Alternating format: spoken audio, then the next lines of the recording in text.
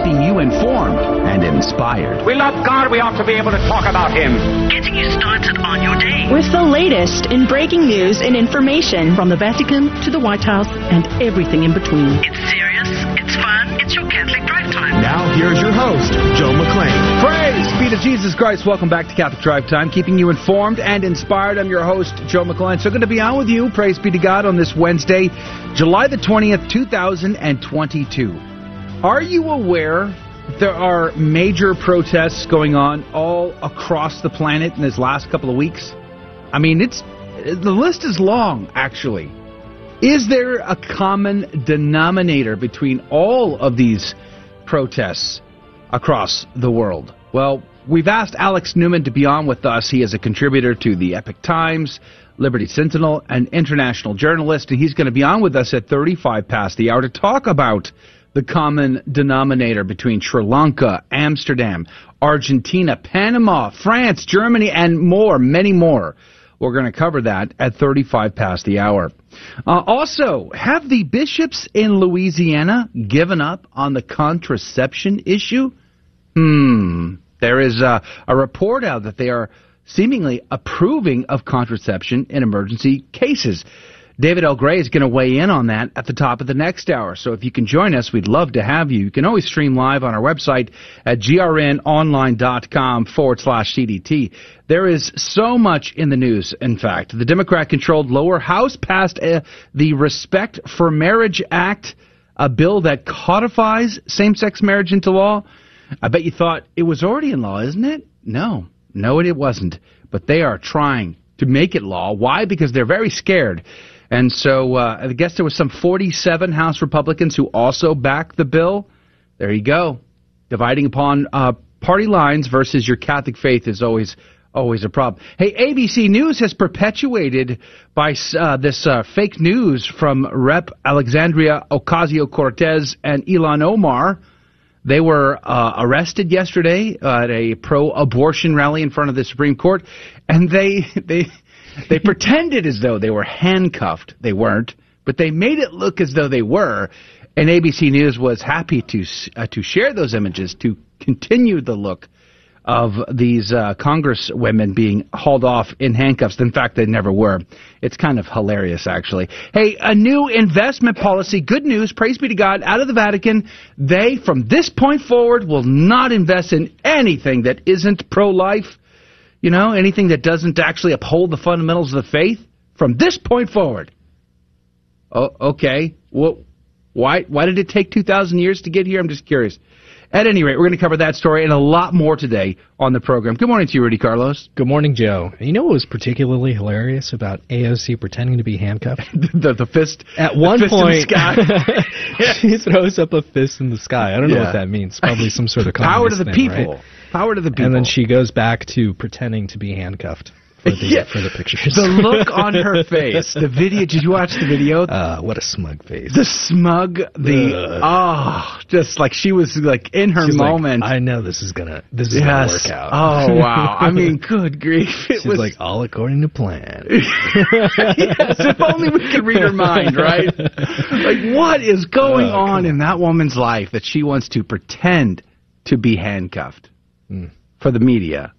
For the people that might be on the lookout. She has a history of pretending. Remember when she went to the border? Yes. And she cried at the gate? Just so dramatic. And man, people still buy that stuff, though. Hey, people are buying it. People are selling. Speaking of buyers, Adrian Fonseca's here on the ones and twos. Good morning to you, Adrian. Howdy. Praise be to God. It's good to be here. Praise be to God. Guess how I got here? You still buying the good Dodge product? Or? Well, guess how I got here today? How'd you get here today? I drove in my own truck. No, you didn't. First time. I'm going downstairs. In 5 weeks. What?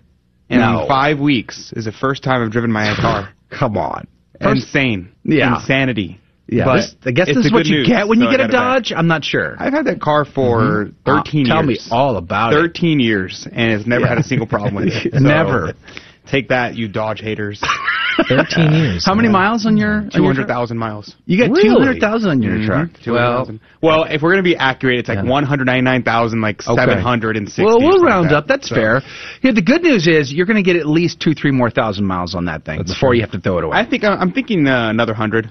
I think I get another 100 on there. Ain't gonna happen. It's gonna happen. Ain't gonna happen. It's a Dodge. I mean, I understand that your Chevy might break down. Last forever? Go ahead. Might Say break it one more down time. and Forever? before it hits 100,000. But my Dodge Next up, my bet is head gasket. Head gasket. Head gasket's going to blow. All right. Well, if you, my dear listener, have an opinion of Adrian Fonseca's car woes or maybe how long his Dodge may last, you may comment on this show today through one of our live video feeds on Facebook, YouTube, Twitter, Rumble, Odyssey, other places, all linked up on our website at grnonline.com/CDT. Let's pray, let's jump in, and let's get started. In the name of the Father, the Son, and the Holy Ghost, amen.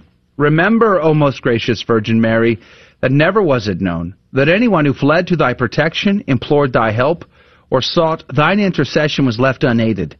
Inspired by this confidence, I fly unto thee, O Virgin of Virgins, my mother. To thee do I come, before thee I stand sinful and sorrowful. O Mother of the Word incarnate, despise not my petitions, but in thy mercy hear and answer me. Amen. In the name of the Father, Son, and the Holy Ghost. And now your headlines with Rudy Carlos. Good morning. Thanks for tuning into Catholic Drive Time. Today's Wednesday, July 20th, and here are your headlines this morning. This one's from the Washington Examiner, and the headline goes, House passes bill codifying same-sex marriage with significant GOP support. 47 Republicans joined all Democrats in voting for the bill, named the Respect for Marriage Act, after House GOP leadership announced that it would not be whipping rank-and-file lawmakers to oppose it. Among the nearly 4 Republicans to back the legislation were Representative Elise Stefanik from New York, the chairwoman of the House Republican Conference, and Representative Tom Emmer from Minnesota, the head of the House Republicans campaign arm.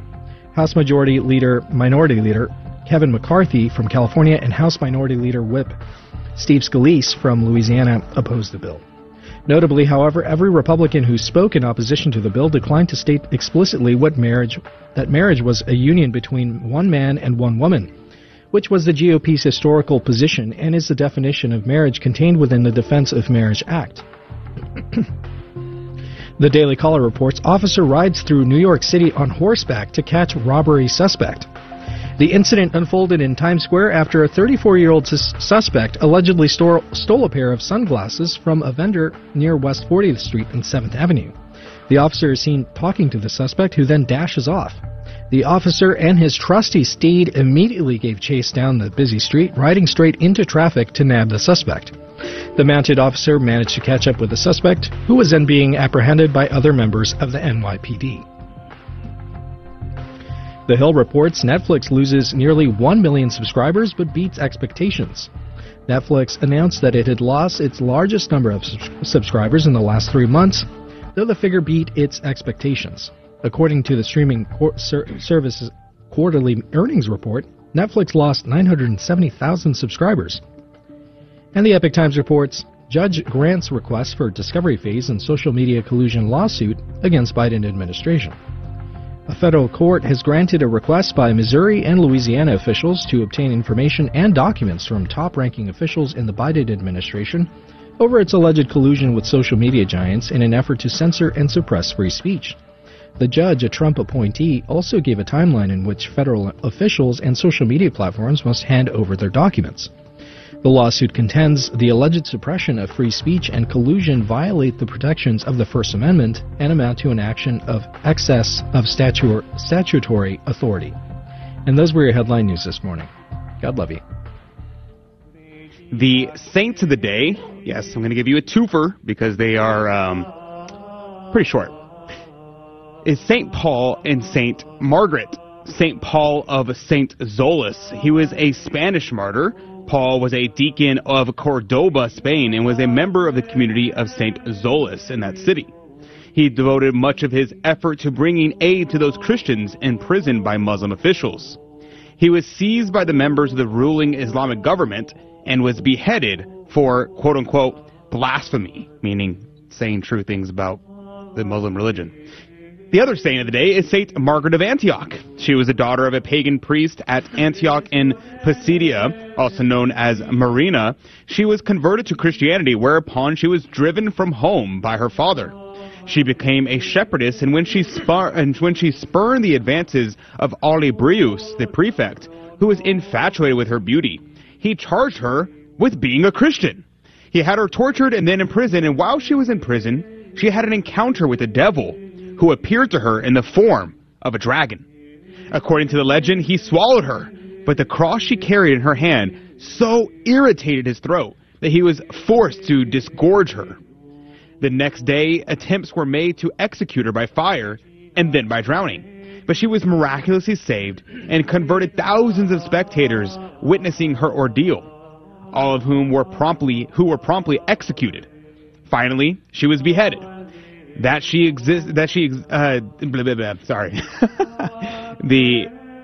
She was one of the 14 holy helpers, and she was one of the voices that Saint Joan of Arc heard whenever she had the saints appear to her. Saint Margaret of Antioch was one of the saints who appeared to her. Saint Paul and Saint Margaret, pray for us. Easy for you to say. Praise be to God in all things. The gospel today comes to us from Matthew chapter 13, verses 1 through 9. On that day, Jesus went out of the house and sat down by the sea. Such large crowds gathered around him that he got into a boat and sat down, and the whole crowd stood along the shore. And he spoke to them at length in parables, saying, A sower went out to sow. And as he sowed, some seed fell on the path, and birds came and ate it up. Some fell on the rocky ground, where it had little soil. It sprang up at once because the soil was not deep, and when the sun rose, it was scorched, and it withered for lack of roots.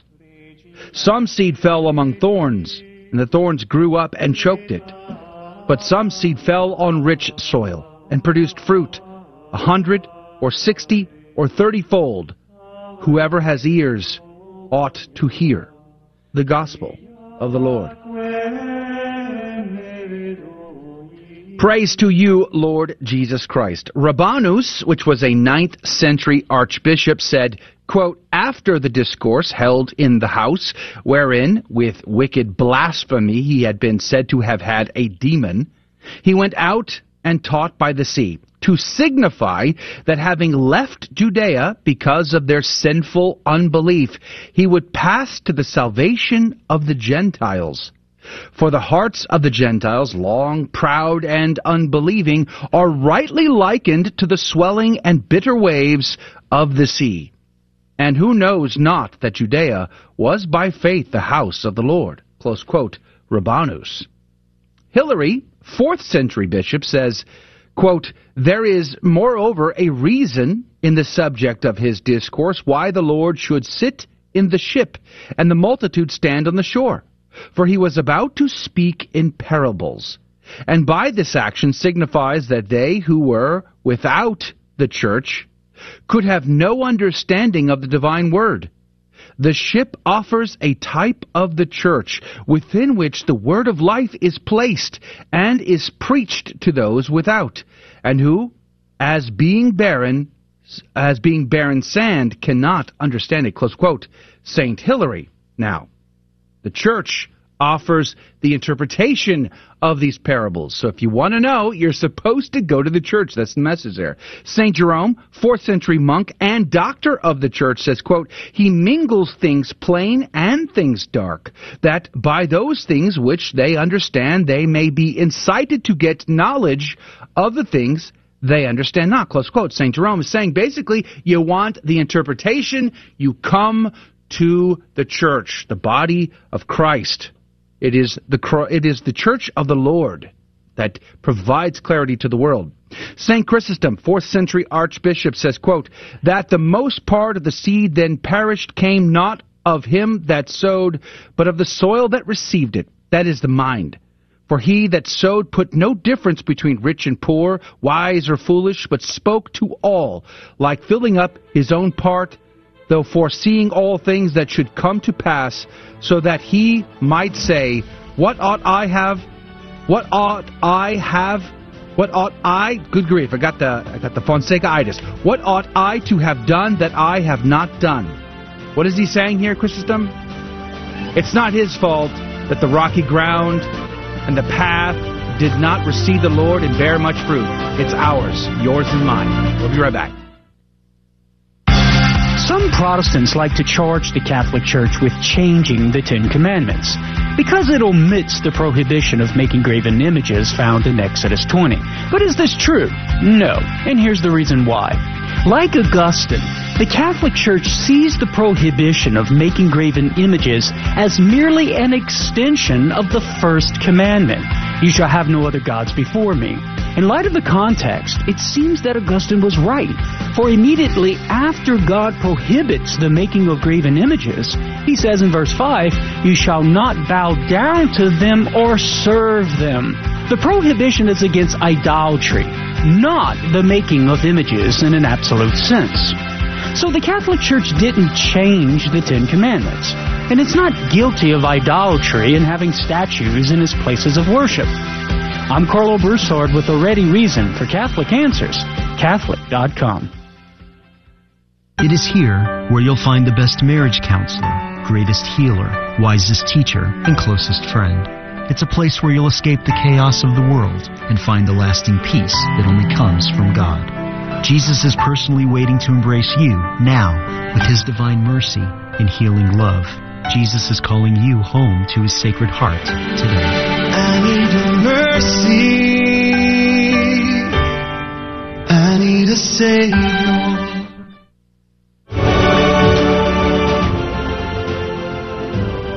Praise be to Jesus Christ. Welcome back to Catholic Drive Time, keeping you informed and inspired. I'm your host, Joe McClain. So good to be on with you. Alex Newman, international journalist, contributor to Epoch Times and many other outlets, is going to be our guest at 35 past the hour, so that's coming up. We're going to be talking about all of these protests that are happening all across the world. They seem to have common themes. Is there a tie that connects all of the dots? We're going to talk to Alex Newman about that, so stick around if you can. But there are, as I say, lots of stories in the news that are of great concern to me, and I'm sure they are to you as well. And boy, it was so funny to see this video of Ocasio-Cortez and Ilhan Omar being taken away, escorted away from a protest in D.C. Yesterday, and she pretended as though her hands were cuffed, keeping them behind her, and just this smug look on her face. It was truly comical to watch this. And realizing, of course, there are going to be a lot of people who are going to buy into this, and there's going to be, it's going to spread fast. So it wouldn't surprise me to find out that, for instance, because maybe you, dear listener, don't hang out on Twitter or whatever, that you would not have known that this was fake. Like maybe you tuned in last night to CNN or ABC, NBC, or whatever, even Fox News, I don't know, and you found out that she was taken away and you thought she was handcuffed because they let you believe that, right? Well, ABC did get busted with this yesterday, and of course there were a lot of people who pounced all over this, but that's not really the story. I mean, it's funny. I'm going to be honest with you. It's funny, but it's not really the story. The real story is there's a person sitting right next to Sandy Cortez, pretending to be in handcuffs again. And on her shirt says they will not stop at Roe. And therein lies the real story.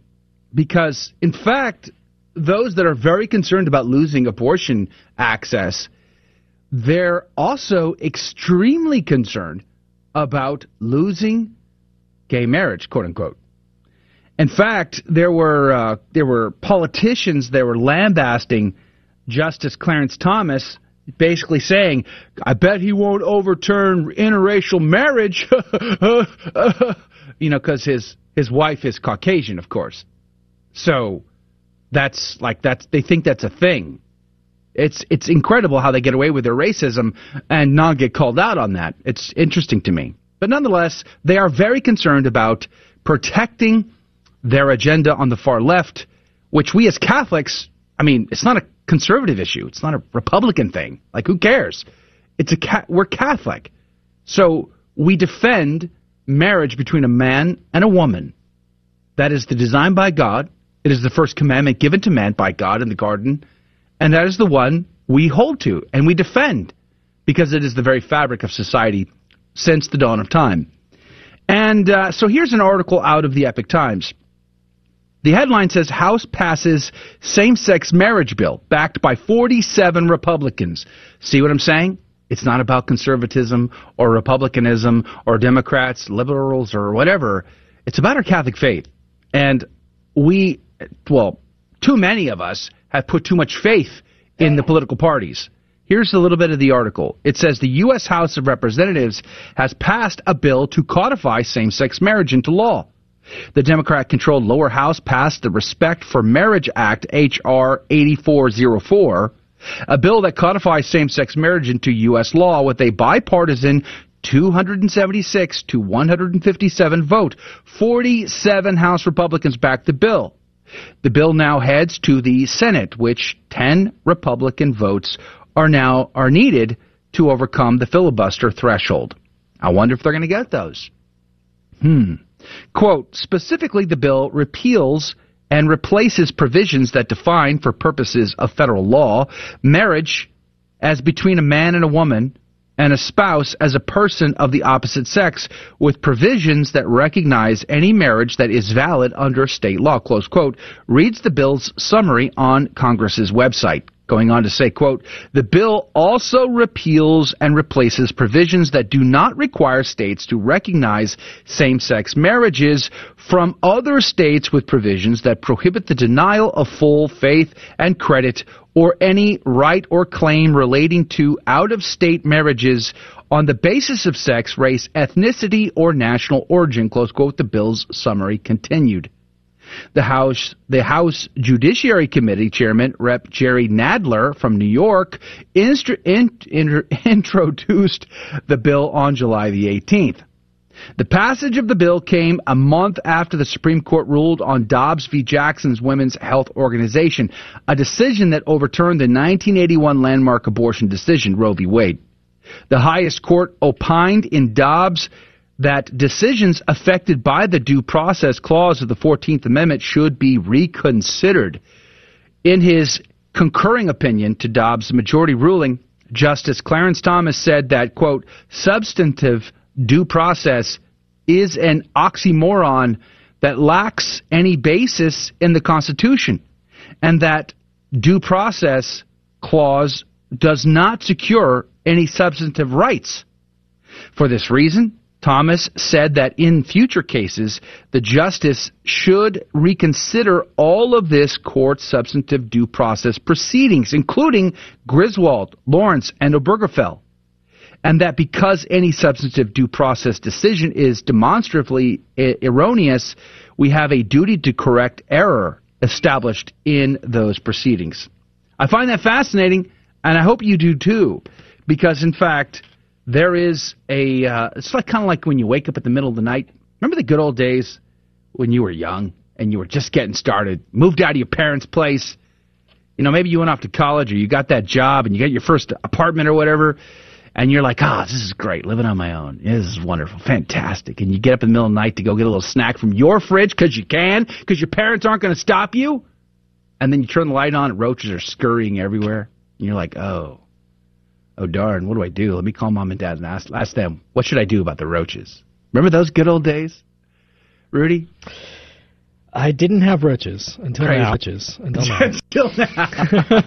Listen, roaches are the national pets of all apartment complexes everywhere. So it's okay. It's fine. Just feed them. It's fine. But that's kind of what this is about, right? So the lights are on, and there's scurrying going down. There is a lot of pressure to shore up these pillars of their agenda, which includes same-sex marriage. And I find it fascinating that Catholics are going to be divided along this line too, right? How many? We read that poll last week out of EWTN, the Real Clear Opinion poll, and it basically said that, in fact, the majority of Catholics actually do kind of favor some abortion. You know, they don't want to vote for politicians that do, but they're kind of like in favor of some restrictions. But they also are like, it's okay a little bit. You know, that was a scary poll to read for me. It was like frustrating and very I don't know. I got a little worked up over that, I would say. And then of course, only 50% of Catholics voting in America actually believe in the real presence of Christ in the Eucharist. So this is going to be yet another dividing line in the Catholic Church, at least in our country, but I'm sure across the world. Because, golly gee whiz, love wins, right? Love is love, isn't it, Rudy? Ooh, it's so... I love all these slogans they come up with, And I think these slogans particularly have some effect on the culture. When you say something like love is love or love wins, this sort of thing, it's a platitude, yes, and we kind of understand it on the other side that this is just something ridiculous, right? But I think the normal person, the uninformed person will pick something up like this and they'll say, well, of course, it's just they just want to get together, they want to start a family or something like that. But it destroys the fabric of our society, which was built off of families. And that's why the family unit is completely gone these days. And it's so difficult to raise your family because there's so many obstacles in the way. Yeah. Yeah, so there are so many obstacles. And it's not easy, of course. I know some families that would have spoken out against same-sex marriage until they had a child who grew up and started struggling with same-sex attraction. And then all of a sudden, they soften their position. Exactly. And it becomes more difficult for them and more complex. And I don't want to make light of that. I can appreciate the complexity of having a loved one, a family member who is struggling with same-sex attraction or sexual dysphoria or some other kind of issue. But truth is truth. Yeah. Irregardless of how our blood relatives, family members, friends, close confidants are impacted by that truth. It reminds me too, Joe, we've had this discussion off of air too, and there's a tendency for us to not want to suffer. And so when parents find out that their kids have same-sex attraction and they understand that this is contrary to the law of God, they know that the kid is going to struggle. Yeah. It's going to be a struggle for them. And what do? They say, well, I don't want my kid to suffer. When in reality, that struggle is what's going to help them to obtain holiness. Yeah. It's going to help them to obtain virtue. And it's hard, right? You want to strike a balance. You want to love the person and hate the sin. Yeah. You want to not abandon them. You want to be there with them and through the difficulties of it. And I can appreciate that. I mean, I applaud parents that are trying to find a path through this difficult challenge. And yet at the same time, it would be wrong. We cannot do it. We cannot defend or pretend to defend same-sex marriage in society because it is a frontal assault on the dignity of the human person, upon marriage and society itself. It is the very command God gave to Adam and Eve, the very first one. And it is, in fact, the building block of all of society. Yeah, a stable society is built upon a man and a woman being devoted to each other, so much so that they will bring forth life. I mean, and we see what happens in fatherless homes, and we see what happens in not committed marriages, and we pretend to have we like the accoutrement of marriage. We want all the benefits of marriage without the sacrifice and the commitment of it in society. I mean, we're not getting married at all. Statistically, Catholics just simply aren't going to the altar anymore. They're just living together. They're just hooking up, shacking it's all up. About convenience, baby. That's right. Why bother? If all you're going to see is divorce, wreckage, and decay, well then, why bother getting married at all? Why bother having children when you can have a dog that doesn't talk to you? It doesn't need anything specifically from you. You don't have to invest yourself as hard. And you could get your parents to take, pictures with the grand dogs. That's cool. There's lots of photographers that'll come and take pictures of the grand dogs and the grandparents, and they take them to Santa Claus. Put them on. I hate to make fun of you, but I saw a guy walking his dog, but the dog was in a stroller. Nice. In our neighborhood, the dog wasn't even walking. Just how much was a stroller, I wonder? It's just I bet it was top end. Petco. I don't know who sells those things. I'm sure. At any rate, when are we going to defend marriage again? When are we going to get strong, incredible support documents out of the USCCB or marches on Washington to defend marriage between a man and a woman? Because as marriage goes, so goes society, and the destruction of marriage is in full on retreat. And we must hold the line. So Let's pray that marriage will be great again in America. not for party lines or political parties, but for the truth itself, which is a person, Jesus Christ. Hey, coming up after the break, Alex This is Newman. Dale Ahlquist with a Chesterton Minute. Have you ever heard the church criticized for defending celibacy? What about for defending marriage? Have you ever heard it accused of showing contempt for women, but also sneered at because only women go there? Have you ever heard it attacked for asceticism, but also for extravagance? How about for being dull? How about for being too garish? How about for being too worldly or too unworldly? Or insisting that people confess their sins, or showing too much mercy to sinners? Notice any contradiction among the critics? G.K. Chesterton says, here's a broad and simple test. If you hear a thing being accused of being too tall and too short, too red and too green, too bad in one way and too bad also in the opposite way, then you may be sure that it is very good. Want more than a minute? Chesterton.org. Ave Maria School of Law is the Roman Catholic law school in the U.S., consistently ranked in the Princeton Review as one of the best and most conservative law schools, as well as pre-law's most devout law school. Ave Maria School of Law provides a traditional legal education while placing an emphasis on how the law intersects with the Catholic intellectual tradition and natural law philosophy.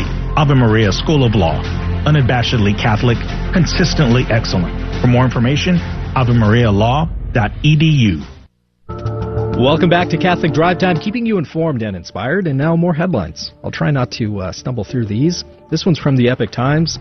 The headline is China's holdings of U.S. debt fall below $1 trillion for the first time in 12 years. China sold $23 billion worth of U.S. Treasury securities in May, lowering its total ownership to $980.8 billion, according to the latest monthly data released on July 18th. It's the first time China's holdings of U.S. debt dropped below the $1 trillion mark since May 2020, when its stock of treasuries was at $843.7 billion. Beijing has been dumping U.S. government debt for 6 straight months, selling a total of $100 billion worth during that period. Live News reports Michigan Governor Gretchen Whitmer will veto $21.4 million for pregnancy centers and adoption. Whitmer will sign the state's budget into law, but use her line item veto power to cut funding for pregnancy centers. She falsely claims they lie to women because they don't kill babies in abortions.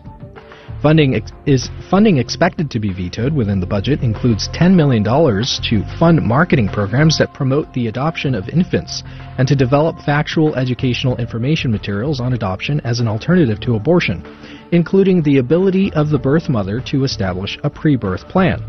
It also comprises of $4 million worth of grants and other expenditures for safe housing and comprehensive supportive services without charge for pregnant women who are without a safe home and are in need statewide, which must include access to health and prenatal care, parenting and life skill development, and services and education for stable transition to independent living.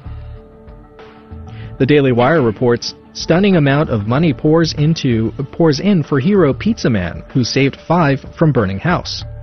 Nicholas Bostic was on his way to fill up his gas tank after midnight on July 11th when he saw flames shooting from a 2-story house in his hometown. He pulled into the driveway intending to call 911 only to realize he left his phone at home. Man, I hate when that happens. He then ran to the back of the house, found an unlocked door, and raced inside. Bostic sustained first-degree burns on several parts of his body, but he saved all of the children that were inside and their babysitter. Now, people from all over the world, inspired by his heroism, have chipped in more than $250,000 to help his recovery. That's a little bit of good news there. And those were your headline news this morning. God love you.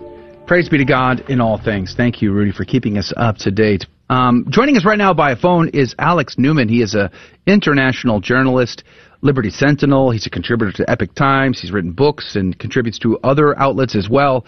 And he joins us now. Good morning to you, Mr. Alex Newman. Thanks so much for having me. We're very grateful to you. Praise be to Jesus. Let me just ask you, there's been, over the last couple of weeks, just an incredible amount of protests on a fairly significant scale all across the world. Sri Lanka, the Netherlands, France, China, Panama, Argentina, Australia, Italy, Kenya, Albania, Bulgaria, Macedonia, Germany, Afghanistan, and more. And I wonder if there's a common denominator between all of these. What say you, Alex Newman? Well, I think there are several common denominators. One of the first and most obvious ones is that there is a plan called the Great Reset, and there are various different marketing terms that have been applied to this, Build Back Better and Green New Deal and New World Order. I mean, we've heard all the slogans before. And the issue is you can't build back better if you don't tear down first. And so I think what we're observing right now, what we're witnessing, it's most obvious, I think, in places like Sri Lanka and the Netherlands, but it will be more obvious in the rest of the world soon, is a controlled demolition of the previous systems to make way for what this global, I call it a predator class, hopes will be the new systems that will be then put into place. So we see right now, I think, an engineered war on farmers. That's, of course, the immediate cause of the protests in the Netherlands, some of the European countries. The war on farmers actually is, I think, what contributed to the overthrow of the government in Sri Lanka. I mean, they passed all these UN-supported green policies that basically decimated the food production in the agricultural sector. When people get hungry, they revolt. And I think one of the goals of this is to try to get people to revolt against their own national governments, really to try to knock down their own national systems and even their own nation states to make way for a new order. And I think that'll become much more apparent in the months ahead as this unrest and these protests spread. I like the way you kind of put it earlier. We've heard all these slogans before, build back better instead of put it back the way you found it, right? That would be better. But you also, I've seen a couple of your reports and your contributions, especially on Epoch Times. The Bilderberg meeting is another one of these where elites gather around World Economic Forum, and there's always some suspicion. But, what's the reality here? How much of what these elites, when they gather, actually translates to what we feel, in our backyard and in our community? Or is it just what happens in third world countries or countries over the ocean? But here in America, how much of what they do affects us? Well, I think there's two very easy mistakes to fall into. The first mistake is that they have no impact, that really these are just meetings that take place for the benefit of the people who attend them, and that there really are no implications for the rest of us. That is I think, transparently false view. The other mistake is to attribute all sorts of godlike powers to these people, which, of course, they don't possess. The other trap that people fall into is to assume that everything that moves, everything that happens is somehow caused by or desired by this predator class. Donald Trump labeled it the deep state. So I think it's a good term that has kind of stuck. I wrote a whole book about it called Deep State, the Invisible Government Behind the Scenes. And yeah, Bilderberg is a critical part of it. Bilderberg is one cog in the machine. We have, of course, here in the United States, the Council on Foreign Relations. Its sister organization in Europe, the European Council on Foreign Relations. You've got the Chatham House, also known as the Royal Institute for International Affairs. Of course, the World Economic Forum is kind of a public-facing organization that's involved in this network. You've got then some of the more secretive organizations like the Skull and Bones Society at Yale. You've got the Bohemian Grove out in California. And, everybody recognizes that businessmen sometimes get together and decide to, fix their places or conspire to rip off taxpayers or things like that. Everybody recognizes that those sorts of things happen. But I think a lot of us have fallen into this trap of not understanding that political leaders and business elites do the same thing. And I think the implications of these meetings and the plans of these people that are variously known as the deep state, the insiders, the establishment, whatever, they're very significant. And they have an agenda. We can pretty much discern what their agenda is, at least the version of it that they want us to hear. It's going to be a borderless world where we're all going to be happy, as the World Economic Forum puts it, we'll own nothing by 2030. So they have a plan. They have a vision that they want for us. And they're doing everything within their power to move us toward that vision. I still, of course, believe in the sovereignty of God, and so I think God will have the last word here. But I think it would be foolish of us to think that these people are not trying to direct affairs behind the scenes.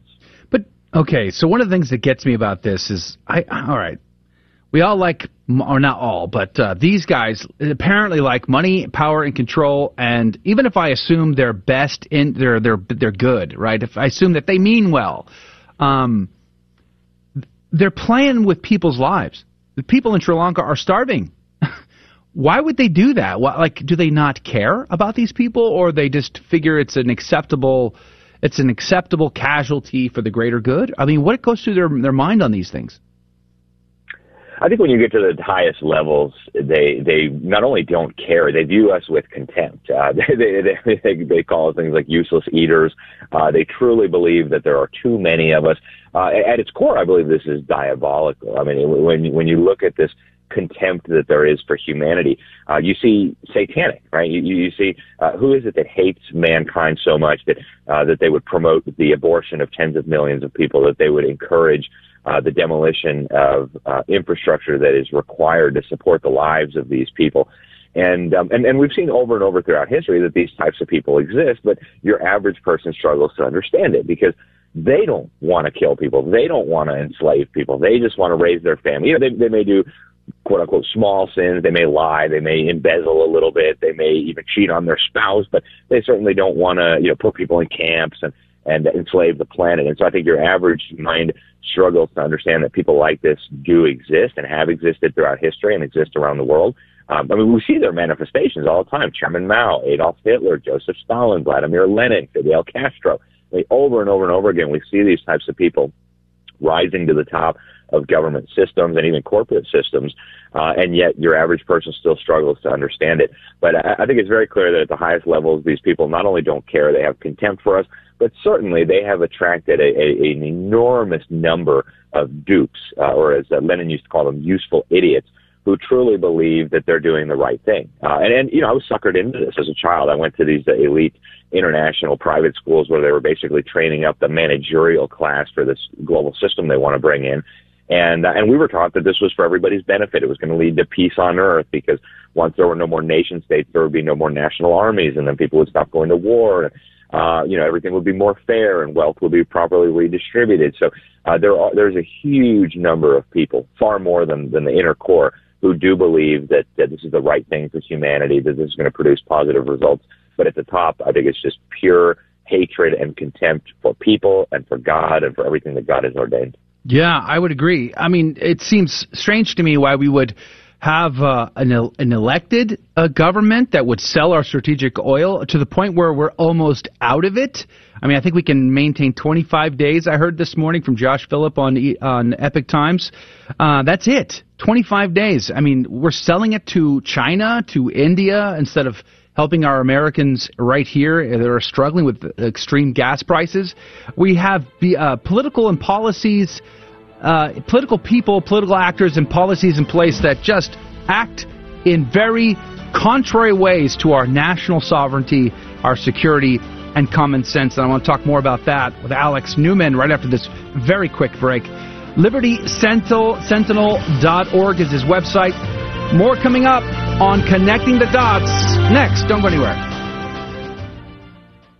Hello, this is Steve Gleason with your 1-minute tool for Catholic evangelism. Here's the question for your non-Catholic friend. Who did God use to get John the Baptist filled with the Holy Spirit? Well, here's your 3 best friendship tools for Catholic evangelism. Here's your choices. Could it have been Simeon or St. Joseph or maybe an unknown prophet? Maybe Jesus? Who was it? Your answer in a moment. Secondly, so what methods do we see in the New Testament for Christians receiving the Holy Spirit? Well, it was usually through the laying on of hands. Peter and John laid hands on those in Samaria. St. Paul laid hands on those believers in Ephesus. Prior to that, we see Jesus merely breathing on the apostles. So here's your answer. A greeting. Yes, a greeting. You see, after Gabriel's powerful annunciation to the Virgin Mary, a simple, profound greeting from Mary to Elizabeth caused John the Baptist to be filled with the Holy Spirit. And as a result, he leaped in her womb. Now, to all my daring Pentecostal church friends, no matter how much you pray in tongues over someone, this method won't work. Why? Because it's not a method. It was the divine team of the Blessed Trinity, Gabriel, Mary, and Elizabeth, and that, my friend, will not happen again. Hey, Donnie, in what gospel do we find the Hail Mary prayer? The Gospel of Luke.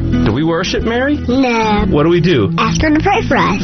As parents, we're the primary educators of our Catholic faith to our children, and if you don't know your Catholic faith as well as you should, that's okay. Just tune in daily to the Guadalupe Radio Network by logging online to grnonline.com. The Guadalupe Radio Network. Listen, learn, love, and pass it on.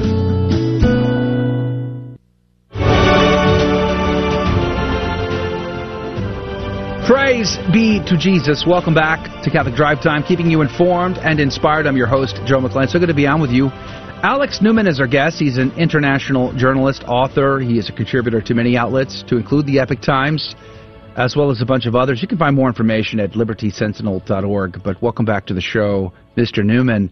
I want to ask you about national sovereignty. As I said before the break, there seems to be just really bizarre behavior. If you're trying to give them the benefit of the doubt, right? I'm not trying to put on the conspiratorial hat here. I'm just trying to look at this from some common sense perspective, and it's bizarre what we see. Why would we, for instance, as an example, give any sort of oversight, veto power, or more control to the World Health Organization over what happens in my neighborhood or any neighborhood in America? Why would we do that? Why is that in our best interest? Well, I think it self-evidently is not. We look at the World Health Organization, first and foremost, the first thing that becomes apparent is that it's a club for dictators and kleptocrats, right?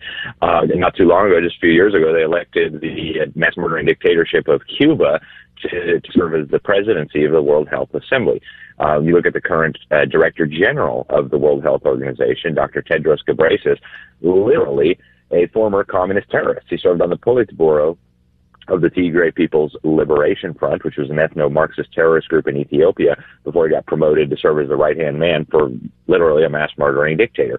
How did he end up at the helm of the World Health Organization? Well, Communist China, the mass-murdering dictatorship ruling over Communist China, which incidentally has murdered more human beings than any government in history, put him there. That's how he got there. And so the idea that this club of dictators and kleptocrats and gangsters could come up with better health policy than Americans, to me, is frankly ridiculous and insulting. And yet, this is what we're expected to believe the Biden administration believes.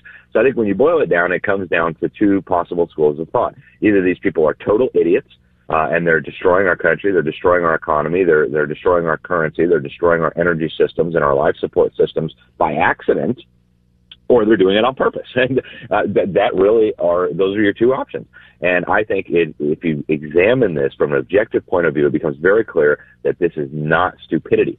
And a great former Secretary of War of the United States, James Forrestal, was recorded to have said in a book that if this were merely stupidity, they would occasionally make a mistake in our favor. He was talking about how the U.S. State Department and our diplomats seemed to consistently make these mistakes that benefited the Soviet Union and harmed the United States.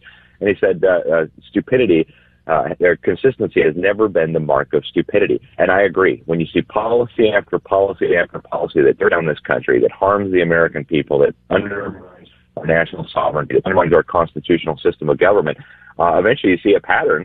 And you have to say, look, this is not stupidity. I'm not saying that Biden is controlling all this. I mean, the poor guy has trouble reading his teleprompter. But the people who are running the policy, I think it's very clear, are doing this deliberately, and they don't have our best interests at heart. Mr. Newman, thank you for your time here, by the way. I have a question here. There seems to be there's a nakedness to their plans too. I mean, you could read a lot of their documents, and they document really what they plan to do in the next 30 years.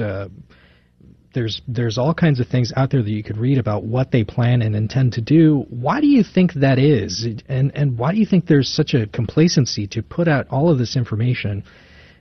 Is it because people don't really react? They don't really know what to do in the face of such a struggle? What say you? I think part of it is just apathy. They realize that most people just don't care until it affects them. And you're right. These people have been very, very transparent. I mean, almost a decade ago, David Rockefeller, who I think is one of the principal human architects of this, of course, he passed on a couple of years ago, but he wrote on page 405 of his autobiography, and this quote is almost word for word.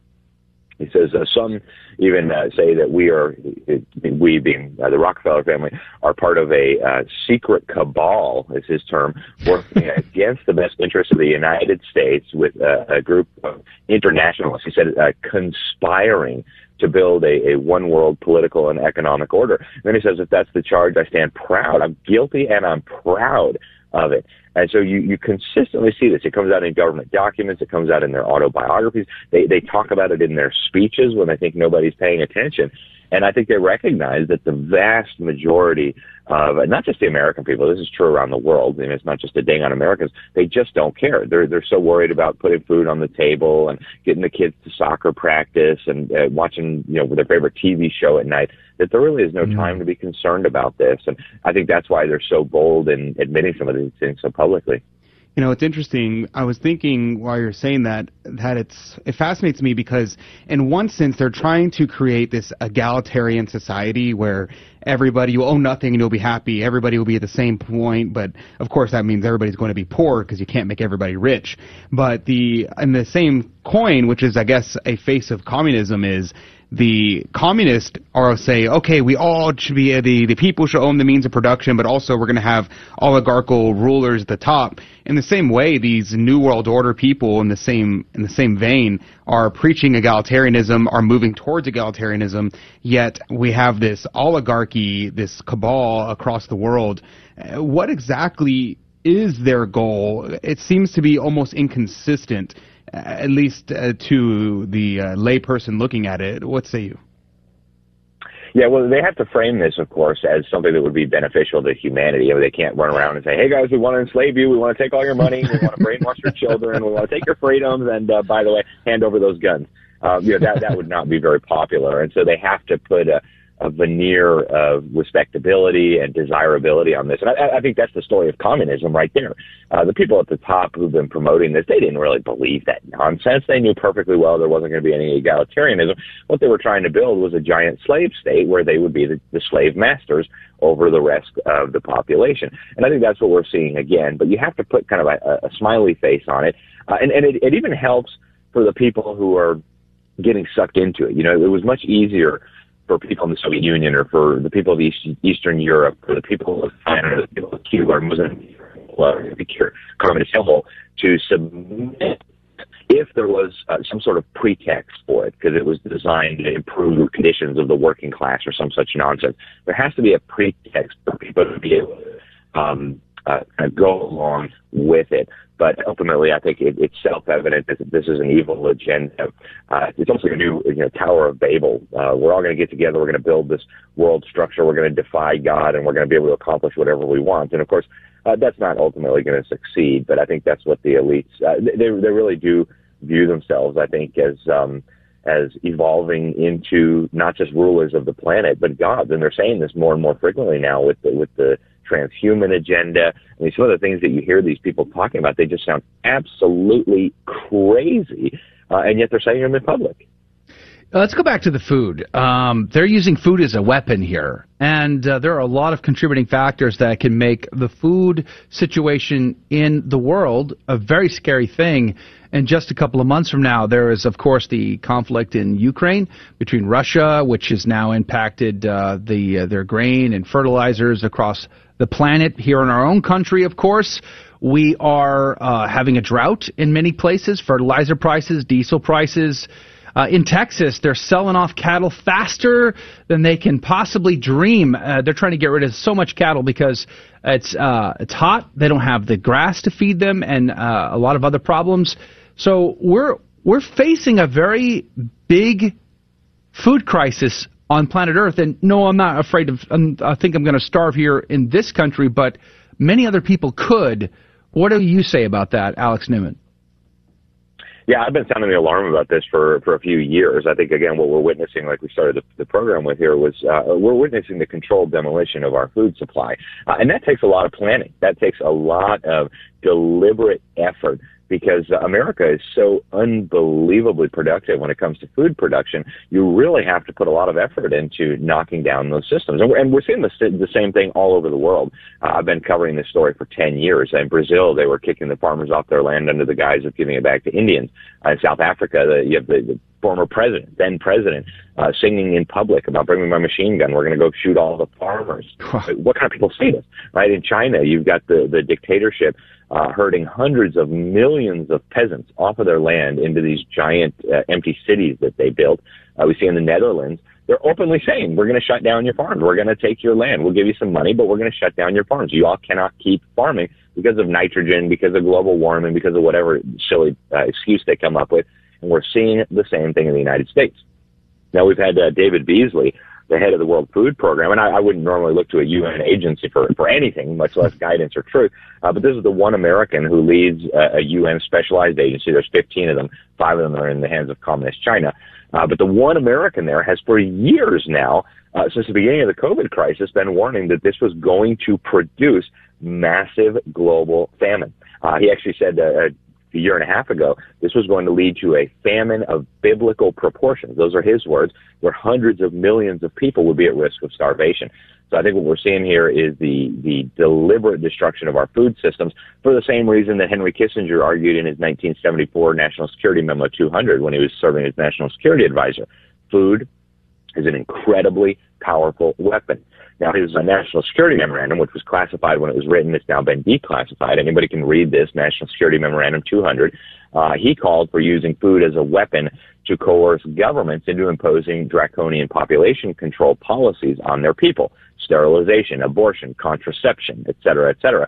But the principle is the same. If people are hungry, you can get them to do, and you can get their governments to do things that they never would have done before. So again, I think this is engineered. I think it would be prudent for people to pay attention and to start considering prudent precautions. But we have to recognize that this is being engineered. It's not going to be a surprise when they formally announce it, whether that be a few months or even a few years from now. The hypocrisy is just terrible, too. They talk about a Green New Deal but don't care a lick about what happens to sub-Saharan Africans who have to dig for those materials, let alone the immigrants coming across the border that are in debt to cartels who are making billions on drug and human trafficking. It's just incredible. I mean, the hypocrisy is just disgusting. It is. I see this hypocrisy every time I go to one of these UN summits. You know, I've been going to these UN climate summits, which is kind of where the heart of the policy-making apparatus for this. People don't realize all these executive decrees from the Biden administration.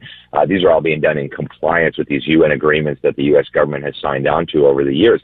And the hypocrisy is so blatant, you almost can't believe what you're seeing. You have thousands of these global elites flying in on private jets and dining on steak and caviar, and then they get to the podium and they say, we need more people to ride their bikes because CO2 emissions are bad. You just flew in here on a private jet. What's wrong with you, man? Yeah. With caviar, also flown in on a private jet. All right, Alex Newman, God bless you. Thank you for your time today. We're very grateful to you. LibertySentinel.org is the website. Check it out. Alex, God bless you. God love you. Have a great day, sir. God bless you, too. Thank you so much.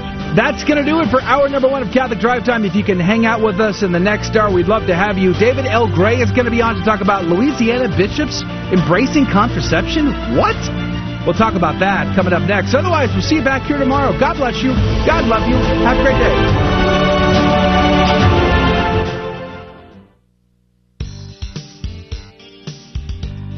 Hello, this is Steve Gleason with your 1-minute tool for Catholic evangelism. Here's the question for your non-Catholic friend. Have you ever thought, well, why can't a prayer at a Catholic Mass cause the Holy Spirit to come upon the bread and wine and thus turn it into the actual body and blood of Jesus? Well, here's your 3 best friendship tools for Catholic evangelism. Number 1, remember, 3 of the most magnificent miracles were a result of the Holy Spirit coming upon someone or something, such as the Holy Spirit came upon the face of the deep and God created the world. The Holy Spirit came upon Mary and she brought forth Jesus in her womb. Secondly, a boatload of scriptural support, such as 1 Corinthians 10:16, which says, the cup of blessing which we bless, is it not a participation in the blood of Christ? And thirdly, my honest reflection. Your transformation after a prayer for conversion was not and is not noticeable in the human eye. So then why do you reject a prayer which transforms bread and wine into Jesus' body and blood? I know the reason, just a whole bunch of people have told you that.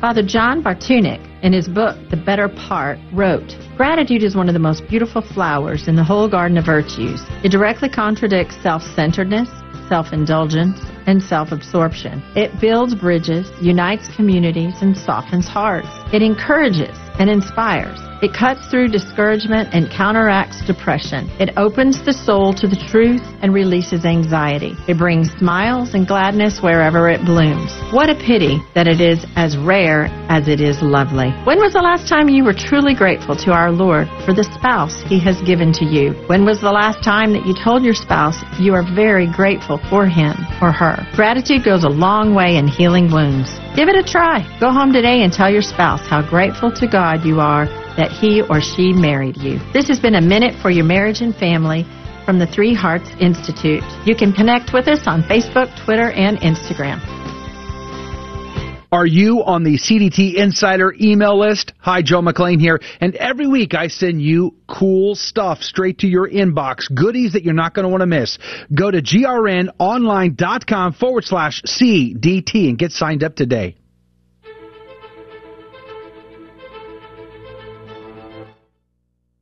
Hi, I'm Patrick from St. Vincent de Paul Catholic Church. You're listening to AM 1430 KSHJ Houston, part of the Guadalupe Radio Network. Radio for your soul. Jesus, welcome back to Catholic Drive Time, keeping you informed and inspired. I'm your host, Joe McClain. So good to be on with you, praise be to God. It's good to be on with you again. We just wrapped up a conversation with Alex Newman from LibertySentinel.org, connecting the dots between all of these protests going on. I mean, there's a ton. I don't know if you're seeing this stuff or not, but I mean, there's a lot of protests going on all across the planet over the last couple of weeks, and they all have common themes: food, energy, inflation, and it's kind of a big deal there. So if you missed that conversation, I encourage you to listen to it on podcast, which you'll be able to do on our website, grnonline.com/CDT, or you can do it on our iTunes feed, or Google Play, or Spotify, or best of all, download the Guadalupe Radio Network mobile app and listen to it there on the fly out. It's super easy, super simple, and I encourage you to download the GRN app today. Just search for the Guadalupe Radio Network. Hey, good morning to you, Damon. Praise be to God. Our CDT Insider Telegram group is always wonderful. I like seeing the conversation that happens there. Good morning to you, Becky. Good morning to you, Clarissa. Praise be to God. Forrest, good to see you, my friend. Luz and Jeff Burrier and Tammy. Good morning to you guys. I see you there. Even Adrian Fonseca's taking time to comment this morning in the group. Praise be to God. Good to see you guys. Thanks for hanging out. If you guys want to hang out with us, you can always comment live in our after show on one of the feeds. You can do so in the Telegram group or on one of the live feeds, which, by the way, we are not on GRN's YouTube channel because we got struck in for a conversation we had, I don't even know, months ago. Yeah, it wasn't even our fault. It was this other guy's fault. It was a guy, I think his name was David L. Gray. David L. Gray. He's to blame for all of our trouble. He's the cause of all our problems, and not Alex. Hello, hanging out with me in the video. Clearly, Alex. It's clearly not his fault, but this guy, his name David L. Gray. He was talking about some things that I won't mention because I don't want to get kicked off again. But he was talking about some things that may have happened about, a certain circumstance of putting things on paper and using them to put people into certain offices. How do we choose certain people for certain jobs? There wasn't enough. There wasn't enough paper in this version. It happened to be a digital way of something or other. But for whatever reason, him from the show forever. YouTube said you're not allowed to have those conversations, and they struck us yet again on the GRN channel. So we are live streaming right now on the CDT YouTube channel. We're also on Facebook for GRN. We're also on Rumble. We're also on Odyssey. You can find the links on our website at grnonline.com/CDT, that's for sure. And if you want to get in on our Telegram group, what you need to do is be on our email list, because that's the access point. If you're on the email list, you get access to the Telegram group as well. I'll send that link on Friday when I send the email out. Go to our website to join the insider email list at grnonline.com/CDT. Speaking of trouble, big trouble in River City? In River City, right here in River City, folks. It's David O'Gray joining us by Zoom chat. Good morning to you, David. Good morning, gentlemen. How's everyone doing? Praise be to God. We are alive. That counts. How are you? Yeah, I'm doing great. As you see, I have a new pair of glasses. People say I look smarter when I wear my glasses, so we're going to go for that today. More smart. Maybe if I look smarter, I'll sound smarter. Yeah, well, who knows? Praise be to God. I have to get new glasses almost every week because they break. Do your glasses break? Or no, they look pretty robust. Why do your glasses break? Joe throws his glasses every time he's mad, so they're always breaking. Every time I look at the stats of our live web streams, I always get frustrated and throw my glasses against the wall. My priest tells me I should not do that, but what does he know? At any rate, praise be to God. There was an interesting story that I saw this morning. Actually, I saw it yesterday out of LifeSite News. The headline said, Louisiana Bishops' Conference endorses emergency contraception in cases of rape. I mean, like, really? I thought we were Catholic. Well, what's going down here, David O'Gray? Yeah, I just don't know how we got to this point, Joe. I don't know if we taking our eyes off the ball. We were so concerned about Roe Wade and overturning abortion that we seem to have missed the fact of letting the world know, reminding the Catholic bishops and Catholic politicians that this is one of the new battlefronts, this chemical abortion, that still all life is sacred. You still can't terminate it by any means. And just Governor John Edwards, he professes to be a Catholic, and he has said, my position on abortion, of course, this is what every politician says, right? Even Joe Biden used to say something like this. Mm-hmm. My position on abortion has been unwavering. I am pro-life, and I have never hidden from that fact. This does not belie my belief that there should be an exception to the promotion on abortion for victims of rape and incest. Mm-hmm. So there's always this exception, right, that invades against just basic moral theology, that if something is intrinsically evil, then it's always evil, right? Yeah. It also, and for the bishops to get behind this, it just shows that the bishops have forgotten just some basic magisterial teachings of the Catholic Church, we found in Humanae Vitae and Evangelium Vitae. And let me just read just a quick sentence out of both of those concerning life in the process of interrupting or disturbing the process through which life comes to be. In Humanae Vitae, in paragraph 13, but to experience the gift of married life, married love, while respecting the laws of conception, is to acknowledge that one is not the master of the sources of life, but the master of the minister, but rather the minister of the design established by the Creator, right? And then in Evangelium Vitae, in paragraph 63, it says this evaluation of morality of abortion is to be applied to the most recent forms of intervention of human embryos, which, although carried out for the purpose legitimate themselves, inevitably involve the killing of those embryos. And then it says this moral condemnation also regards procedures that exploit living human embryos and fetuses, sometimes specifically produced for this purpose, so on and so forth. Mm. And so what emergency contraception is doing is disturbing that process. It's not allowing the embryo to take hold into the womb, in which life comes to be. So they somehow think that, if we just don't let the embryo implant in, then it's not actually a baby, and therefore it's not actually, causing an abortion or whatever. But the reality is life begins at conception. So before this embryo implants, it's still a human being in its earliest stages because it had conception. And it's mind-boggling. Right. Like, this is reason why the church teaches what it teaches, why contraception is wrong, why it's evil, why we can't do this. And we give ourselves too often a pass to think of these things in such relativistic ways. Imagine, let me give you a scenario here just to kind of set this up. Just imagine if somehow our politicians thought it would be okay, in order to control the mass immigration, illegal immigration across our border, we allowed border guards, border patrol, border agents to open fire and kill illegals coming across the border. Imagine if that were the law of the land. It would be horrible. It would be evil. We would never want to support it. And yet you might hear some people say, well, privately, I'm against the murder of illegal immigrants, but who am I to impose my religious belief upon others? We would never tolerate that, would we? And I can't imagine why that would sound normal under any circumstances, these exceptions to killing human life. I don't know why that sounds reasonable under any circumstances.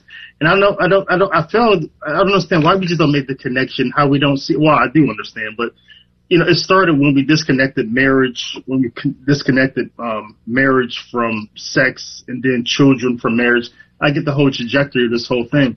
But somehow now we just don't understand just the whole marital act itself, how it's sacred, the conjugal love, the seed of the man, the egg from the woman, and why we believe that we just can't take an egg out of a woman and just hold it for 100 years, why that's immoral as well. Just the whole process is sacred, and we just don't understand, we fail to understand just the dignity of the human being. And I think that's the core of the problem. And now we see bishops don't understand it either. Yeah, a little bit on this LifeSite article. It says the USCCB has issued controversial guidelines published by 2000 approving emergency contraception for rape, stating that a woman, quote, may defend herself against a conception resulting from sexual assault, close quote, by using the measure provided the, quote, appropriate testing, close quote, has found, quote, no evidence that contraception has, or forgive me, conception has occurred already, so close quote. All right, so the nuance there is they have to test to see if she's pregnant. If she is not pregnant, then she's allowed to take the contraception. Is that ethical? How do we feel about that? It's still an abortifacient.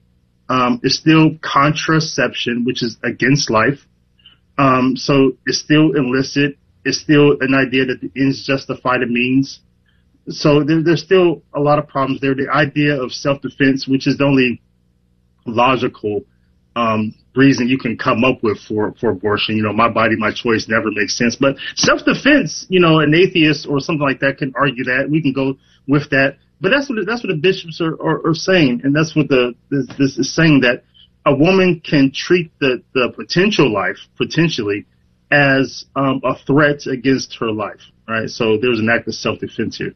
And we've always said, listen, if a baby is the result of a woman being horrifically raped, which is a crime, and it's horrible, we don't like that at all.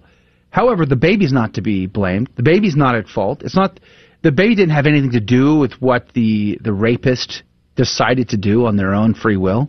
And so why should the baby have to have a death sentence because of the crime of its father? And yet,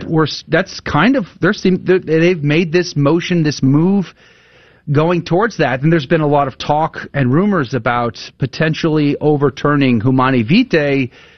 Is this just one step in that direction? Exactly. I know you've covered this story already about what's coming out of the Jesuits magazine over there, and what they're doing on the John Paul II Institute on Theology of the Body, and how they want the Pope to repeal Humanae Vitae. And yes, I think we recognize that. My wife and I, we had this conversation a lot in cases, when a man is married to a woman and a woman is raped, how difficult that is for everyone involved. And I think we get that. But that life is still sacred. It's still created by God. The idea that we have to kill it is extreme when there's so many other options on the table, because life is sacred and was created by God. Wow.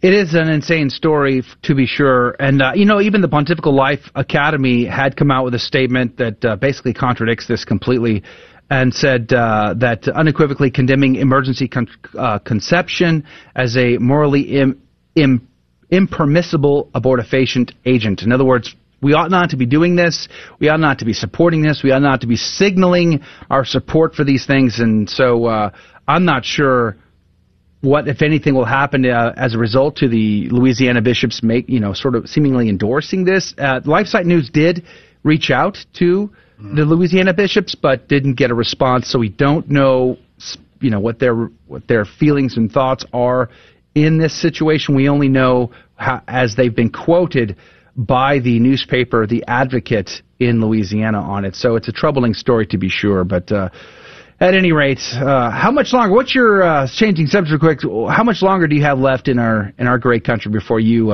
depart? Now you're leaving, right? You're not giving up on us. You're moving to Europe to be with the elites, or what is your? Yeah, so it's Germany. I think I told everyone it's Germany. You finally now, have come out. You've outed yourself. You're moving to the Eastern Bloc in Germany. Oh, praise be to God. Hey, man, you know what's great about Germany besides beer?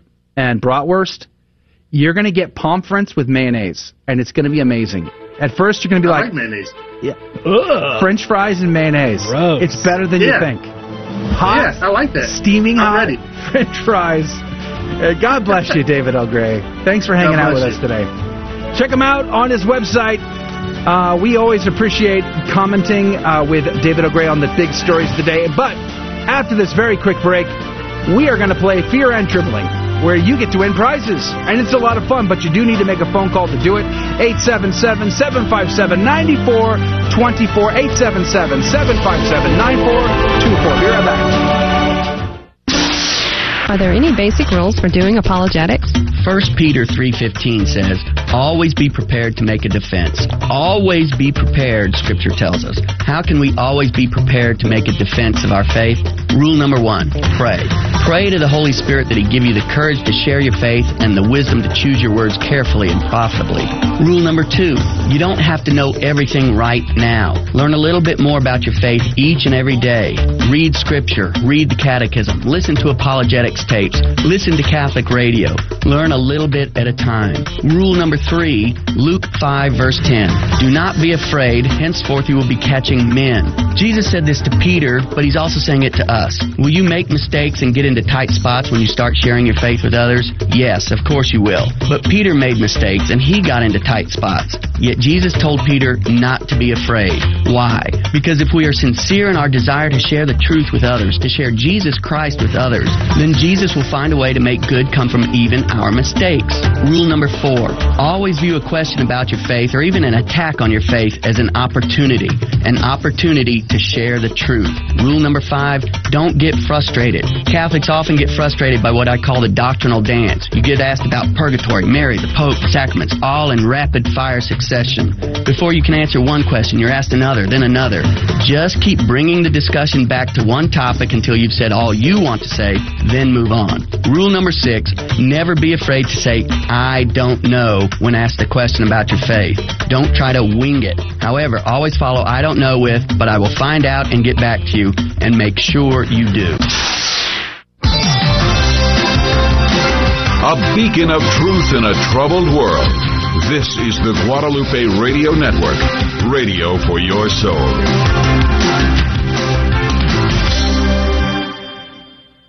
Welcome to another round of Fear and Trembling, the Catholic trivia game show that helps you work out your salvation by the seat of your pants. It's a 50-50 chance and prizes are involved. Avoid the weeping and gnashing of teeth. Call now to take your shot. 877-757-9424. And now, your host, Joe McClain. Praise be to Jesus Christ. Welcome back to Catholic Drive Time and Fear and Trembling, the Catholic Trivia Game Show where secrets and agendas are being held from you.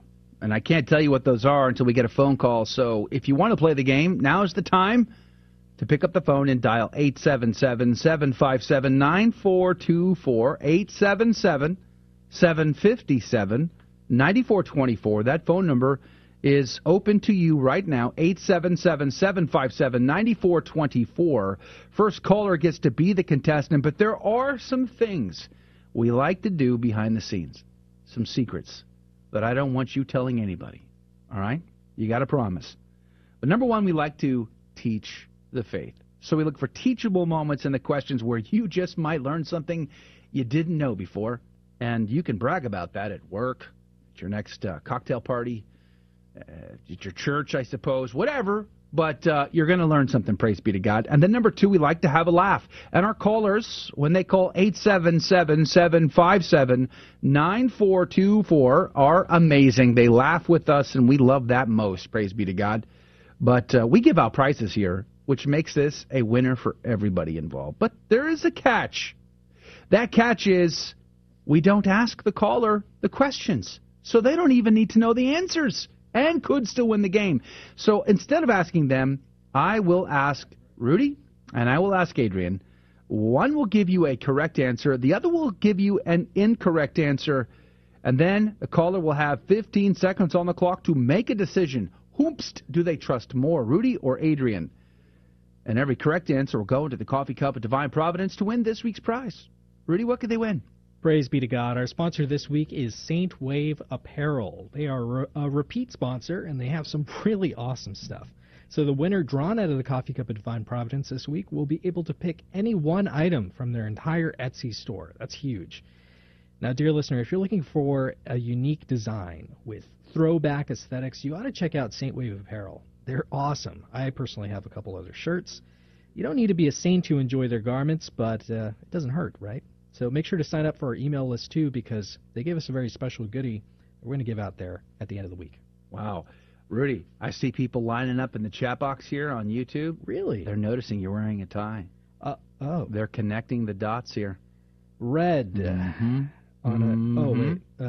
Blue diamonds. So on a field of red. Rudy, what does that mean? Wearing a tie. Connect the dots. That's all I'm saying. Make the correlation there. Hey, let's go to the phones. Stuart, good morning to you. Oh, hold on. We got to get Adrian back to the board. Hold on, Stuart, are you there? Yes. Praise be to God, Stuart. Good morning to you. Thanks for calling in today. You bet. Where are you calling from, Stuart? I am northbound on I-35. Northbound on I-35. What's the closest city to you right now? Probably Argyle. Argyle, okay. Praise be to God. Hopefully your cell reception will be friendly to us this whole time. Now, where do you go to church, Stuart? I go to Our Lady of Lebanon in Northville, Texas. So a Maronite, Maronite, right. Yes. Well, praise be to God. Have we had a Maronite right caller before? I have no idea. I don't think so. I think you're the first, Stuart. Praise be to God. So Mass is said, is it in Aramaic or what's the language? The best parts are chanted in Syriac. Oh. And the biggest difference is it's a lot more humble and a lot more reverent than the dilutions we've made to the Latin Rite here in the U.S. Okay. That's why probably 3/4 of the congregation is non-Lebanese. Oh, really? Wow. Based? No kidding. People are drawn to the sanctity that is still preserved in the Maronite Rite. Fascinating. Excuse me, base department? Yeah, praise be to God. All right, Stuart.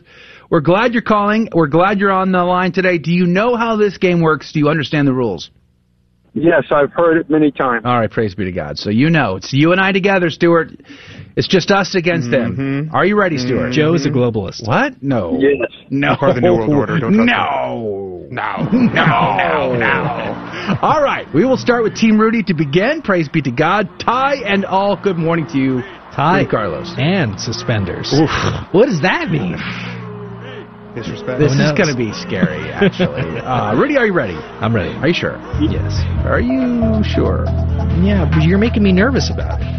You're making me second guess. I have seen the questions. You ought to be nervous. I'm going to be honest with you. Okay. But you had your tie on. You got your trad suspenders on. I studied. You studied. You're all right. Praise be to God. Let's start this. Rudy, can you tell me who is the patron saint of lovers? You should know this. You were just married. It's true. I still have the sign on the back of my car and everything. The cans are still on there. Yep. So the patron saint of lovers is Saint Raphael. Saint? You have to say it that way? Saint Raphael. Raphael. Okay, that's so. All right, Raphael's your answer. Speaking of experts on love, Adrian Fonseca is here. Good morning to you, Adrian. It's true. I currently identify as an expert on love. Yeah. Bring love. all your love questions to me. Is it? I will answer them. Okay. You're welcome. All right. You can call me Delilah. That's scary. Yikes. Never mind. Anyway, can you tell me who is the patron saint of lovers, please? The patron saint of lovers.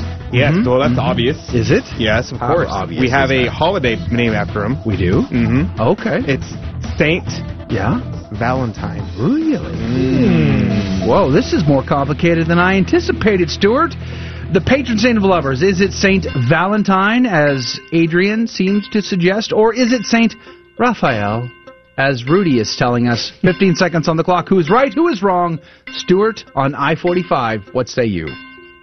It's I-35. 45 is about 70 miles from here, and it's going to have to be Saint Raphael. Saint Raphael for the win. What a wise man. You didn't fall for that at all, Stuart. So Congratulations. Do you say Saint Raphael or do you say Saint Raphael? I prefer Saint Raphael. Depends on where you're from in the world. There you go. Well played. Saint Raphael, Raphael is the correct answer. Saint Valentine, who was patron saint of marriages, whom they tried to kill with a bow and arrow and then with a sword after, is not the patron saint of lovers. Yeah, marriages instead. Yeah. All right. Praise be to God. You're in. I'm going to say this next one could be the hardest question of the day. I don't know. That last one, it's pretty hard. This is a history question. So let's see how it goes. We're going to start with Adrian. That's me. Adrian, can you tell me? I probably can. I don't know. Who may attend movies that are classified with a B rating? Well, as a PhD in movieology. Oh, yes. Movieology. In movieology. That's the technical term for people who study cinema. Okay. That would actually be adults. Adult, but with reservations.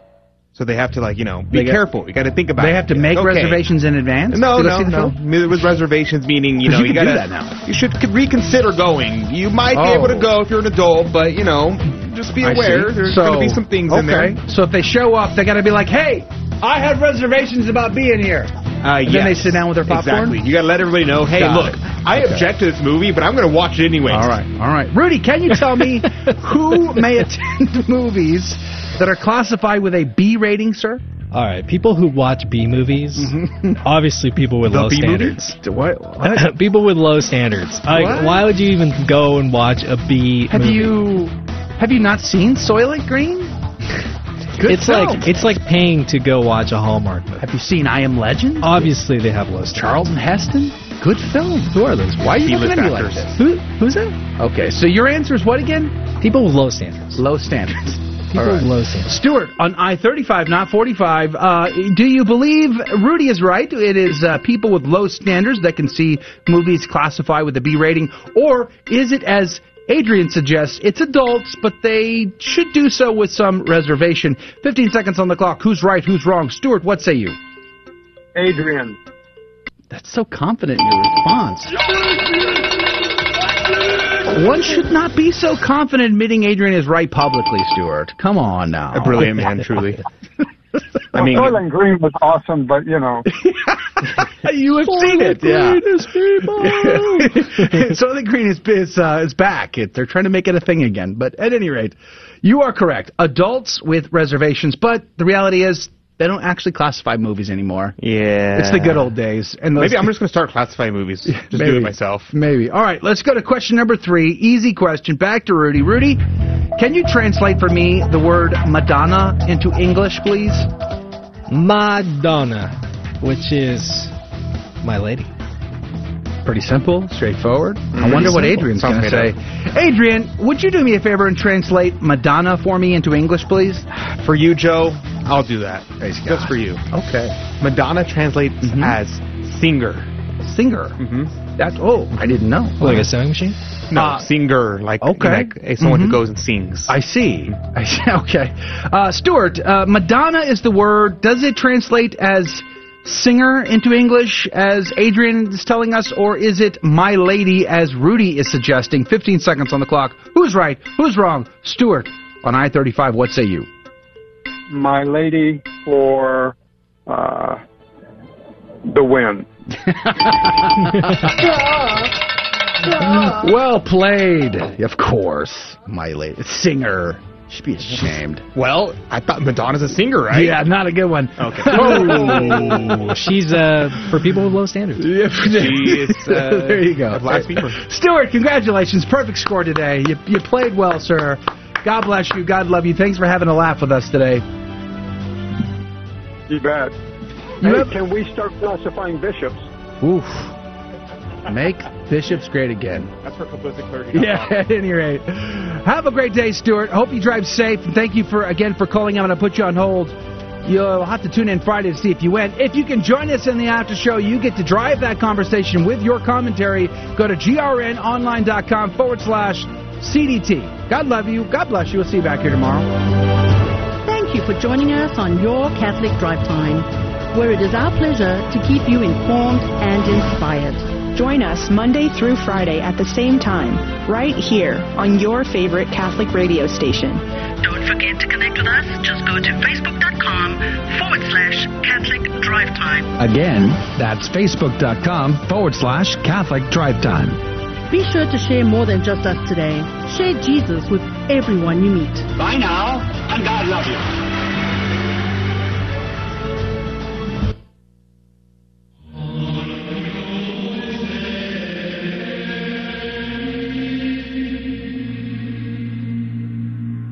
The Guadalupe Radio Network now brings you the Holy Sacrifice of the Mass from the chapel at Our Lady of Corpus Christi in Corpus Christi, Texas.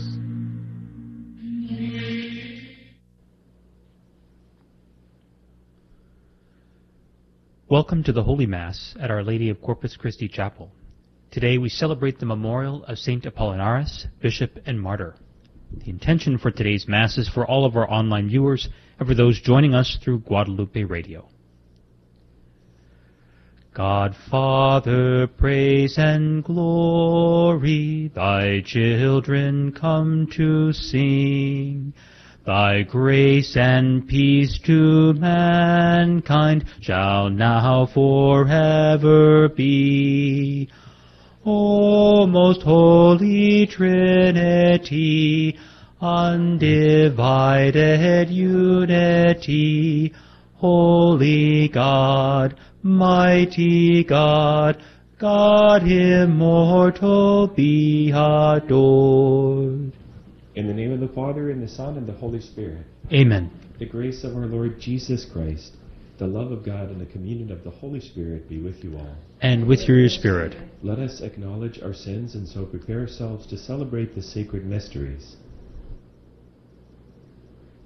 I confess to Almighty God, and to you, my brothers and sisters, that I have greatly sinned, in my thoughts and in my words, in what I have done, in what I have failed to do, through my fault, through my most grievous fault. Therefore I ask Blessed Mary, ever Virgin, all the angels and saints, and you, my brothers and sisters, to pray for me to the Lord our God. May Almighty God have mercy on us, forgive us our sins, and bring us to everlasting life. Amen. Kyrie eleison. Kyrie eleison. Christe eleison. Christe eleison. Kyrie eleison. Kyrie eleison. Let us pray.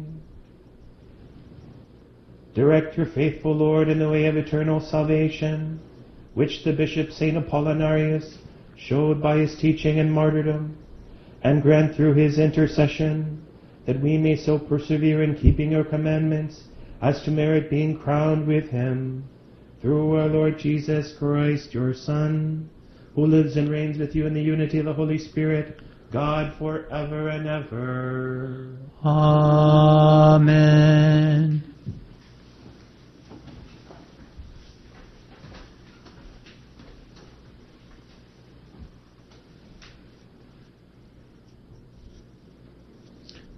A reading from the beginning of the book of the prophet Jeremiah. The words of Jeremiah, son of Hilkiah, of a priestly family in Anatoth, in the land of Benjamin. The word of the Lord came to me thus. Before I formed you in the womb, I knew you. Before you were born, I dedicated you. A prophet to the nations, I appointed you. Ah, Lord God, I said, I know not how to speak. I am too young. But the Lord answered me, Say not, I am too young. To whomever I send you, you shall go. Whatever I command you, you shall speak. Have no fear before them, because I am with you to deliver you, says the Lord. Then the Lord extended his hand and touched my mouth, saying, See, I place my words in your mouth. This day I set you over nations and over kingdoms, to root up and to tear down, to destroy and to demolish, to build and to plant. The word of the Lord. Thanks be to God. I will sing of your salvation. I will sing of your salvation. In you, O Lord, I take refuge. Let me never be put to shame. In your justice rescue me and deliver me. Incline your ear to me and save me. I will sing of your salvation. Be my rock of refuge, a stronghold to give me safety. For you are my rock and my fortress. O my God, rescue me from the hand of the wicked. I will sing of your salvation. For you are my hope, O Lord, my trust, O God, from my youth. On you I depend from birth. From my mother's womb, you are my strength. I will sing of your salvation. My mouth shall declare your justice, day by day your salvation. O God, you have taught me from my youth, and till the present I proclaim your wondrous deeds. I will sing of your salvation. Alleluia, alleluia, alleluia, alleluia, alleluia, alleluia. The seed is the word of God, Christ is the sower. All who come to him will live forever. Alleluia, alleluia, alleluia.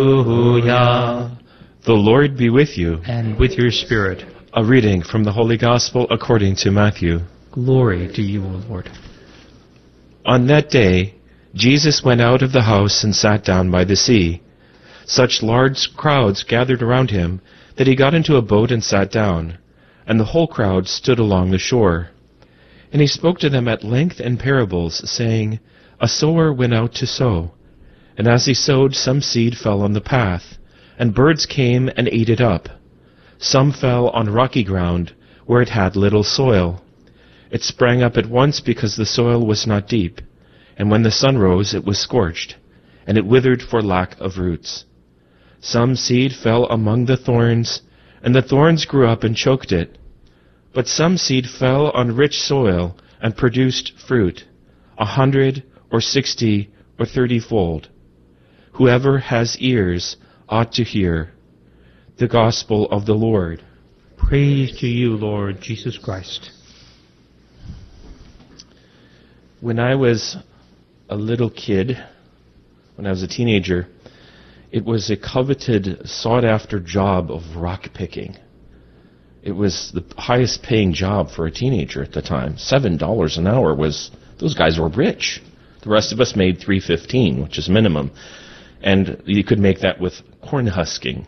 But one thing that we learned in a Midwestern farming community was that work was work. It was hard work. And it's an excellent thing that Jesus gives us a farming parable to show the yield of the spiritual life, because it is very hard work.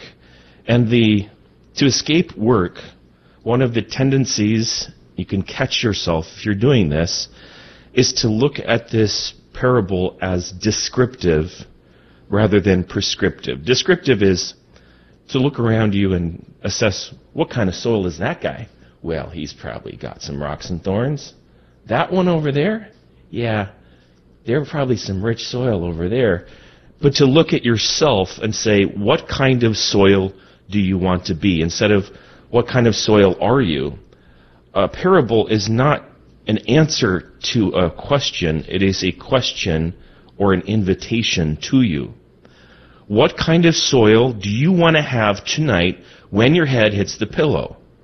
That means, what work are you willing to do with Jesus to work in the field, picking out the rocks, cutting out the thorns, and it's a lot of work. And the same goes for the yield, not just of charity with God, but with charity with neighbor. Usually in any given relationship, once a day, you will need to humble yourself 20 or 30 times beneath that person, because the thorns of the world or the spirit of something other than Jesus will get itself in there, and you have to humble yourself again and again and again beneath the other person to know how to truly love them. The wonderful part about all this is the one who's working mostly is God. It is the work of God. And that is such a joy. And not only the work of God, but God knows everything about you from the time you were in the womb. And so God knows exactly the kind of work you need for today.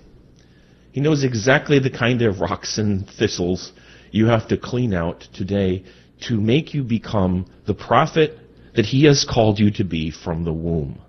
And so you have to trust the master of the vineyard. You have to trust the harvest master, Jesus our Lord. And He comes to us in the greatest consoling way of the Eucharist, as the one who has worked harder than anyone else in the work of redemption.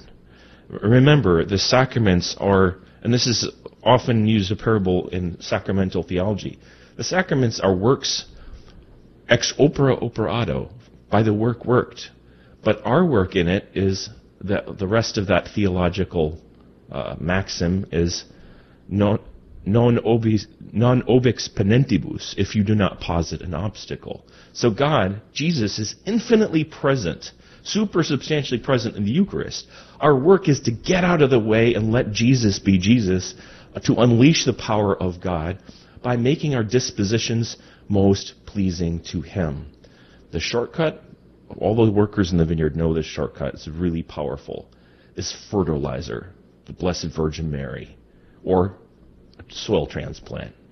Asking some of the humus, the humble soil of Our Lady, to be scattered among our soil, to continually ask our Blessed Mother to show us what the best dispositions of true faith, authentic humility, and a deep, authentic gift of self to Jesus looks like, so that we're able to truly and deeply surrender ourselves to the work of Jesus.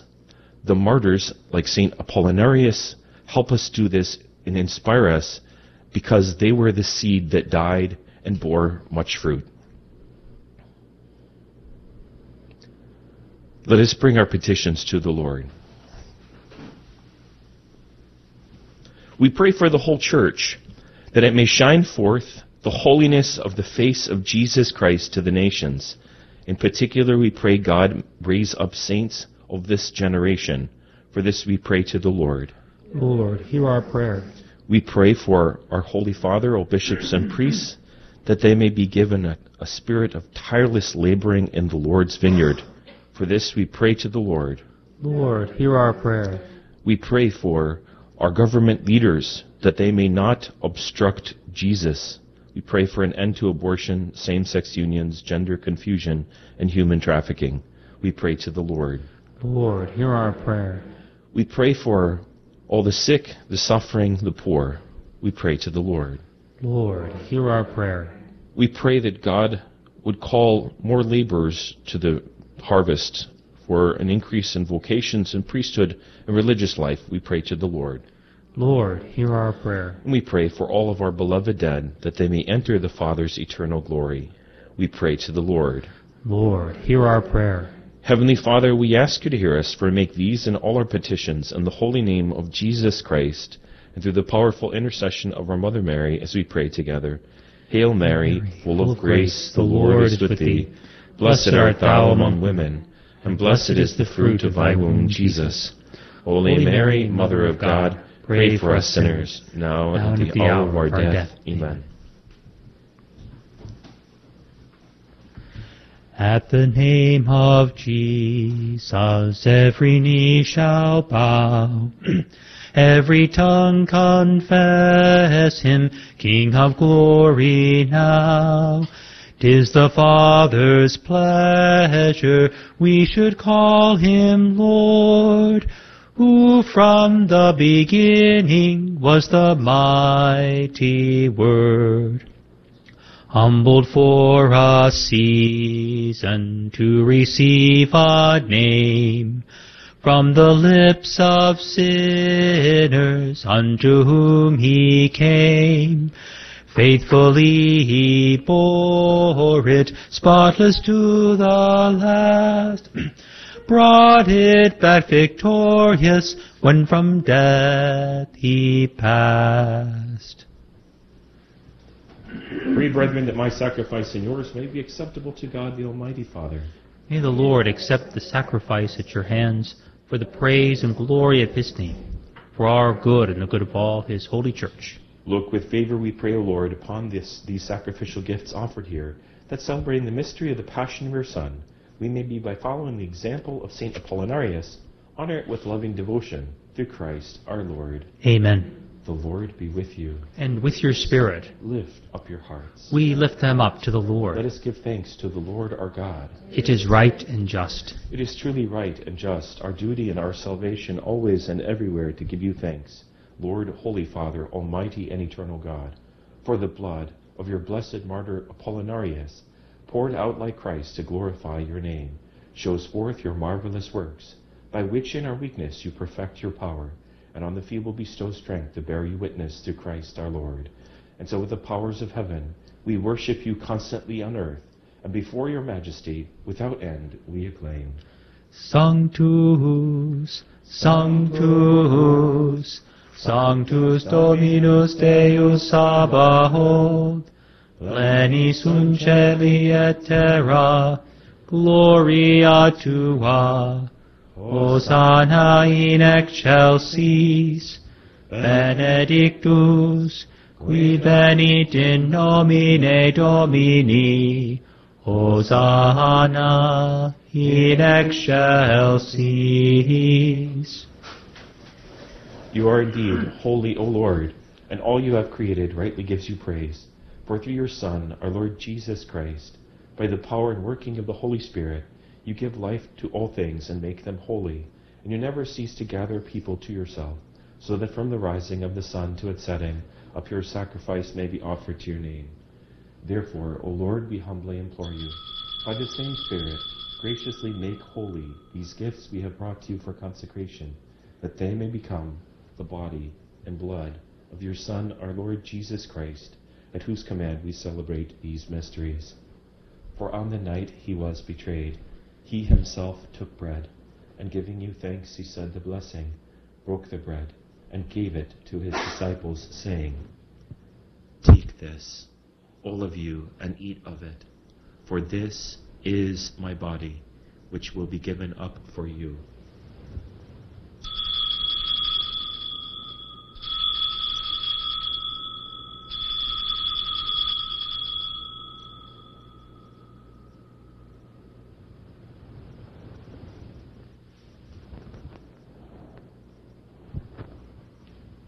In a similar way, when supper was ended, he took the chalice, and giving you thanks, he said the blessing, and gave the chalice to his disciples, saying, Take this, all of you, and drink from it, for this is the chalice of my blood, the blood of the new and eternal covenant, which will be poured out for you and for many, for the forgiveness of sins. Do this in memory of me.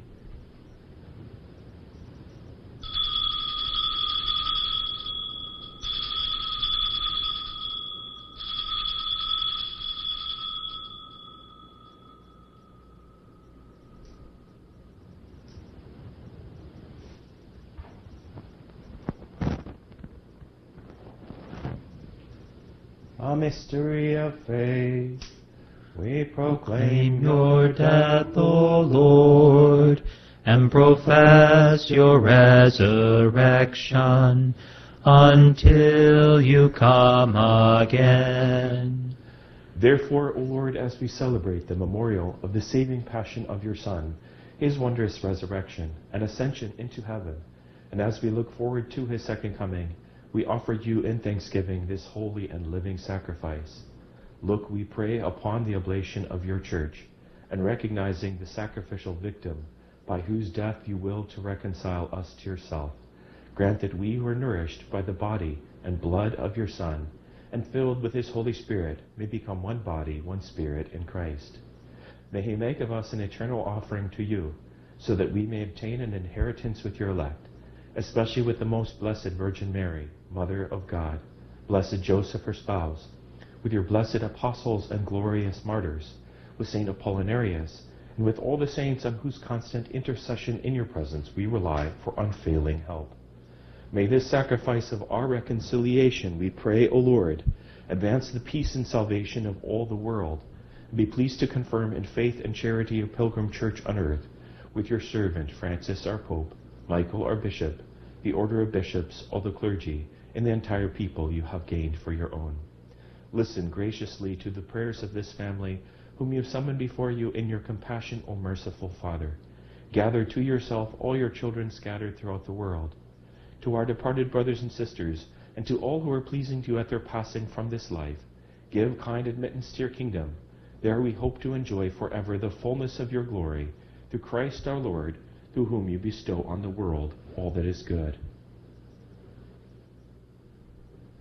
Through him and with him and in him, O God, Almighty Father, in the unity of the Holy Spirit, all glory and honor is yours forever and ever. Amen.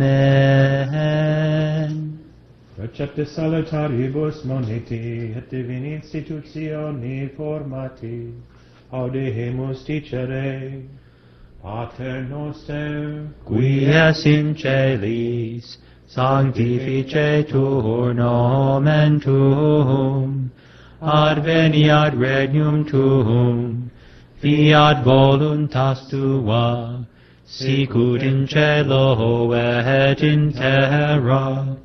Panem nostrum quotidianum da nobis hodie, et dimite nobis debita nostra, sicut et nos dimitimus debitoribus nostris, et ne nos inducas in tentationem, sed libera nos a malo. Deliver us, Lord, we pray, from every evil.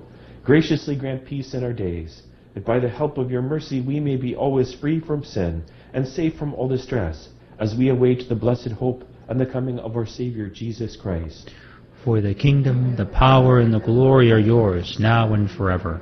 Lord Jesus Christ, who said to your apostles, Peace I leave you, my peace I give you, look not on our sins but on the faith of your church, and graciously grant her peace and unity in accordance with your will, who live and reign forever and ever. Amen. The peace of the Lord be with you always. And with your spirit.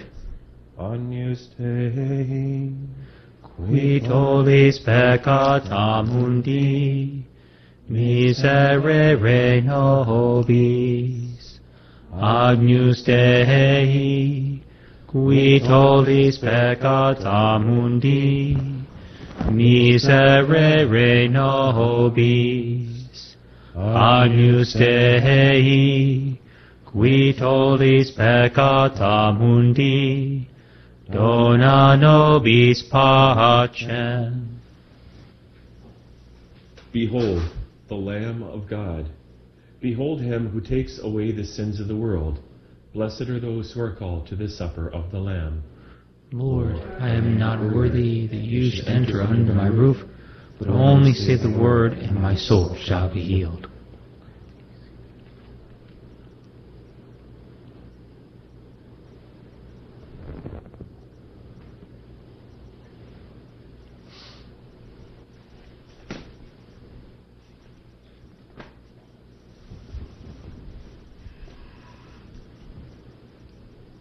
For the sake of Jesus we are given up to death, that the life of Jesus may be manifested in our mortal flesh.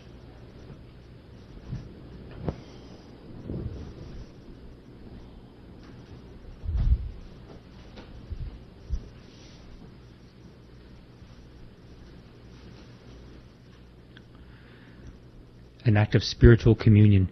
By Jesus, I believe that you are present in the most holy sacrament. I love you above all things, and I desire to receive you into my soul. Since I cannot at this moment receive you sacramentally, come at least spiritually into my heart. I embrace you as if you were already there, and unite myself wholly to you. Never permit me to be separated from you. Amen.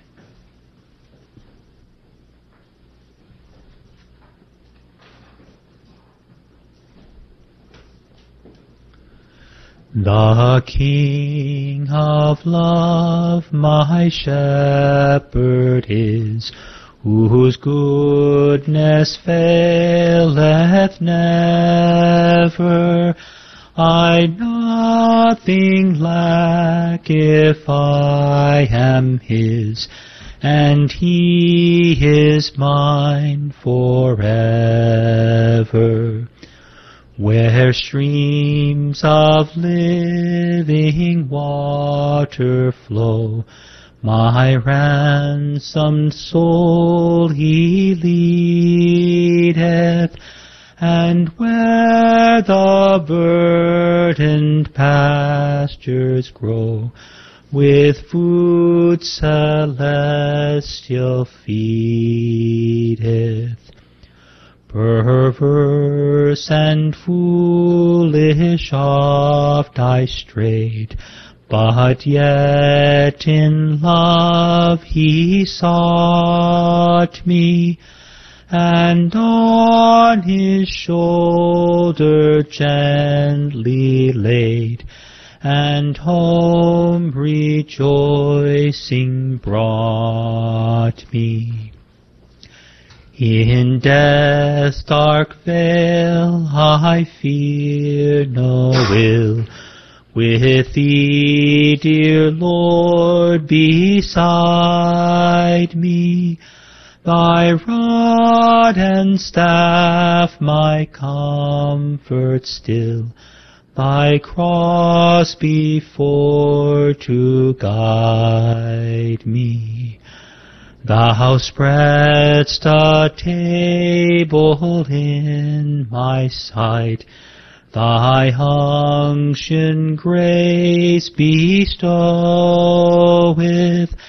and oh, what transport and delight from thy pure chalice floweth.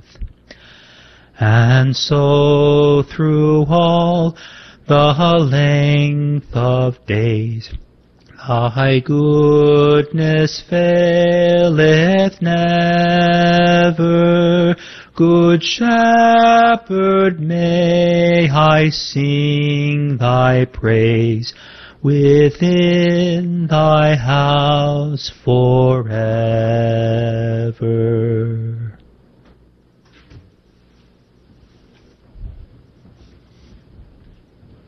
Let us pray. Having been fed, O Lord, on the commemoration of your blessed martyr, Apollinarius, with the precious body and blood of your only begotten Son, we humbly pray, grant that by steadfast charity we may abide in you, draw life from you, and to you be drawn, through Christ our Lord. Amen. The Lord be with you. And with your spirit. May Almighty God bless you, the Father, the Son, and the Holy Spirit. Amen. Go in the peace of Christ. Thanks be to God. Salve Regina, Mater Misericordiae, vita dulcedo, et spes nostra salve. A te clamamus, exules filii Heve, a te suspiramus, gementes et flentes, in hac lacrimarum vale.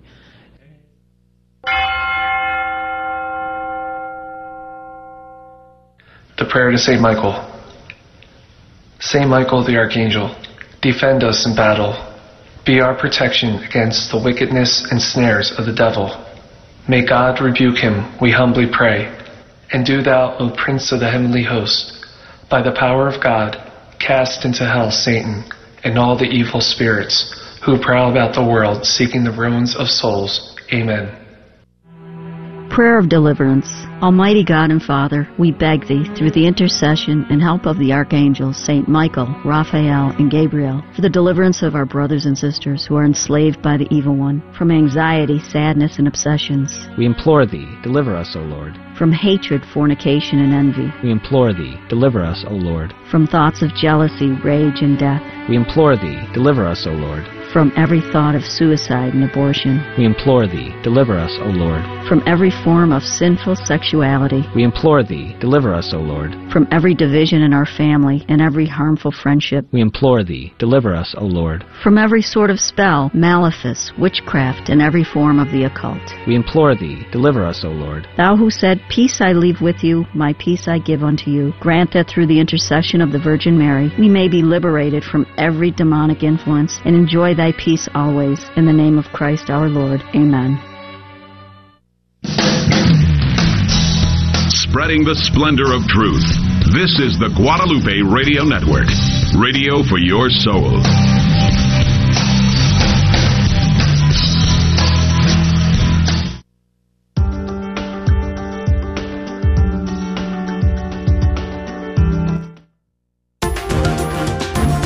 Hi, this is Larry Massey, owner of Holy Bear Style